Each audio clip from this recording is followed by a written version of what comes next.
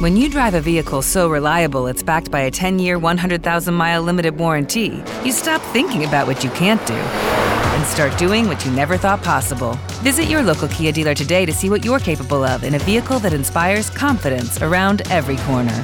Kia, movement that inspires. Call 800-333-4KIA for details. Always drive safely. Limited inventory available. Warranties include 10-year 100,000-mile powertrain and 5-year 60,000-mile basic. Warranties are limited. See retailer for details. Star Wars 7x7 episode 2346. We got surprises, we got action, we got shocks, we got tragedy. As advertised, chapter 14 is the tragedy. It's season 2, episode 6 of The Mandalorian, and this is your briefing. Punch it.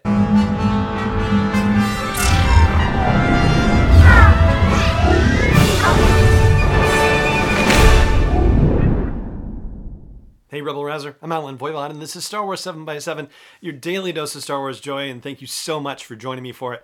So this is the Mandalorian briefing for Season 2, Episode 6 of The Mandalorian, also known as Chapter 14, The Tragedy. This is a full spoiler briefing, so if you have not yet watched the episode, please go do that now. Unless, of course, you're okay with me just jiving right in, which that's what we're going to do right now. I have to tell you, this episode did put me in mind of that old Larry Kasdan saw about how if you've got enough momentum with your plot, if it's going along like a son of a gun, then it can kind of coast over plot holes and stuff like that. And I feel like there are a few which we may have to talk about at a later point. Hopefully I'm actually attributing this properly to Larry Kasdan. I know he's talked about having, a plot that moves really fast, but as far as it going over plot holes, okay, now I'm not so sure about that attribution. But let's stick with what happens in The Mandalorian. So they arrive at Tython, the Mandalorian, and Grogu do. They find that seeing stone, and it seems like nothing's going to happen at first, but then suddenly this incredible wave of energy goes up into the sky just by Grogu sitting on this seeing stone and meditating. And it's so powerful that the Mandalorian can't even reach Grogu while it's happening. Like, the actual energy of it repulses him physically and violently away. But, of course, it's not a Jedi that shows up to be of assistance. In fact, it's quite the opposite. First, it's scoundrels in the person of Boba Fett and Fennec Shand. Yes, Ming-Na Wen's character, Fennec Shand from Chapter 5, the Gunslinger, is alive and apparently sporting a cybernetic series of intestines or guts or something, because she's got cybernetics all across her abdomen. Boba Fett apparently somehow rescued her and got her the medical treatment that she needed in order to survive, and she is now in his service as a result. And not only that, but Boba Fett still has access to Slave One, his ship that we saw first in The Empire Strikes Back. Yeah, he's still got it.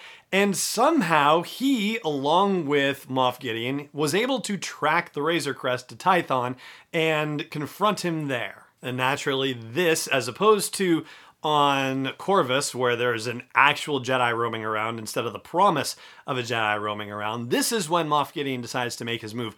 I have to say those transport ships arriving do remind me very much of the transport ships that we saw in The Force Awakens with the stormtroopers coming out. Like, it seems like there could be a line drawn in that regard. I know we are still more than a decade away in universe time, in universe time, before we get to the seeds of the First Order. I think that's really starting to come together around, 28 ABY, and here we are in 10 ABY, so nearly 2 decades later. But it seems like they have some kinds of ships that are similar to what we see a couple of decades later being used by the First Order. And I don't think I've ever seen this kind of transport being used by the Imperials before. So there's a lot of action, a lot of shoot 'em up with the stormtroopers, and we'll talk a little bit more about that because there's something that this show does that is absolutely remarkable for one character. But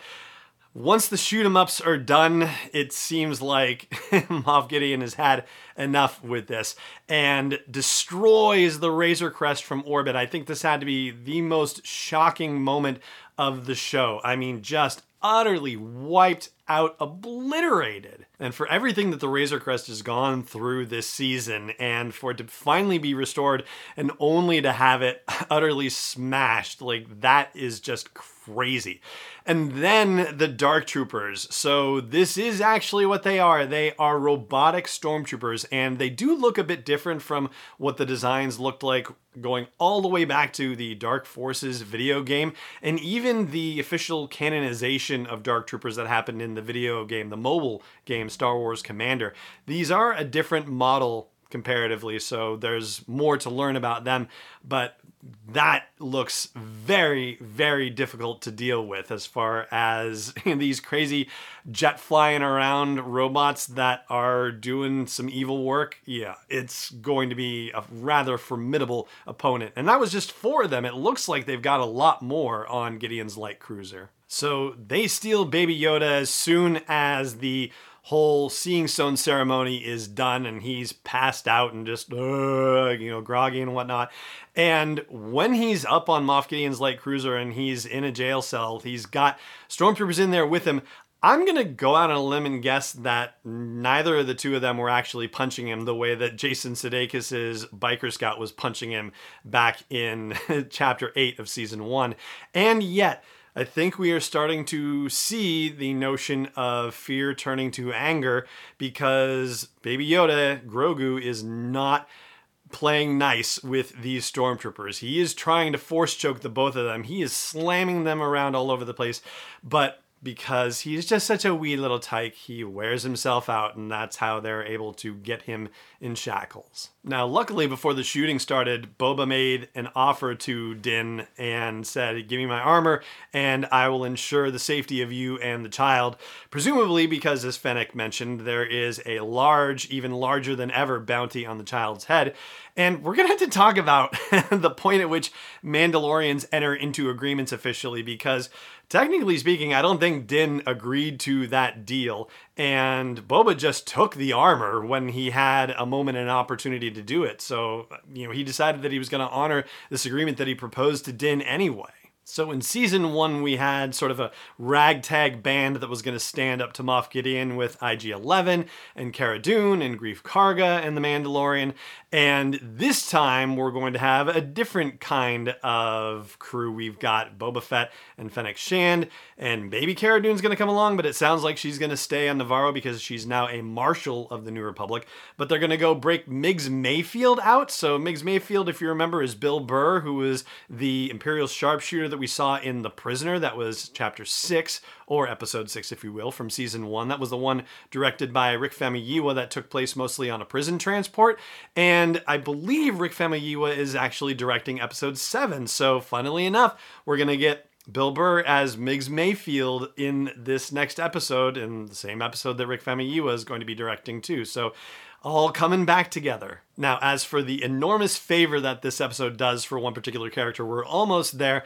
I do just want to give another shout out to the folks at toysfortots.org. Again, toysfortots.org. If you are able to do a little something for children in need in your community, making their lives a little bit more magical in this incredibly challenging and difficult time, then please do check out the Marine Toys for Tots Foundation. That's at toysfortots.org. You can find out there how to help right in your local community. They worked last year in more than 800 communities across all 50 states, the District of Columbia, the Virgin Islands, Puerto Rico. They are doing really wonderful work in this world and have been for many, many years. Again, toysfortots.org if you are able, and thank you so much for considering it. Now, as for the enormous favor, it's done for Boba Fett. Boba Fett has not done much of anything in any live action presentation, right? I mean, we just see him being smart enough to follow around where Han Solo goes and walk into a dinner hall. Surprise!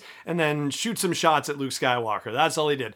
And then in Return of the Jedi, he just kind of gives a, hey, nod at Boushh, and then gets himself walloped in the back and flies unceremoniously into the side of the sail barge and gets dumped into the Sarlacc pit. So obviously he survived. We found that out earlier this season, but he's never demonstrated any of the skill on screen for which he's supposed to have this incredibly fearsome reputation.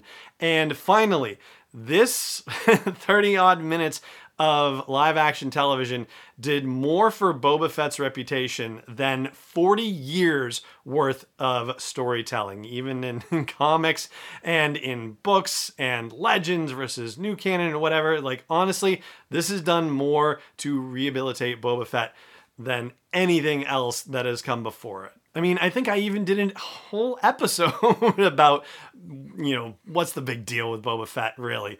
But again, I think we have now a reason to believe that Boba Fett, he seems to be a lot more competent than we ever gave him credit for. So, good for the makers of The Mandalorian for doing that for Boba Fett as well. And that is going to do it for the Mandalorian briefing. It's probably not going to do it for our conversations about this episode because there's a lot more to dive into and break down and question, frankly, as well. But for now, it just remains for me to say thank you so much for joining me for this episode, as always. And may the Force be with you, wherever in the world you may be. Star Wars 7x7 is not endorsed or sponsored yet by Lucasfilm Limited, Disney, or 20th Century Fox, and is intended for entertainment and information purposes only. Star Wars, the Star Wars logo, all names and pictures of Star Wars characters, vehicles, and any other Star Wars-related items are registered trademarks and/or copyrights of Lucasfilm Limited or their respective trademark and copyright holders. May the Force be with them. All original content is copyright 2020 by Star Wars 7x7. We hope you love it.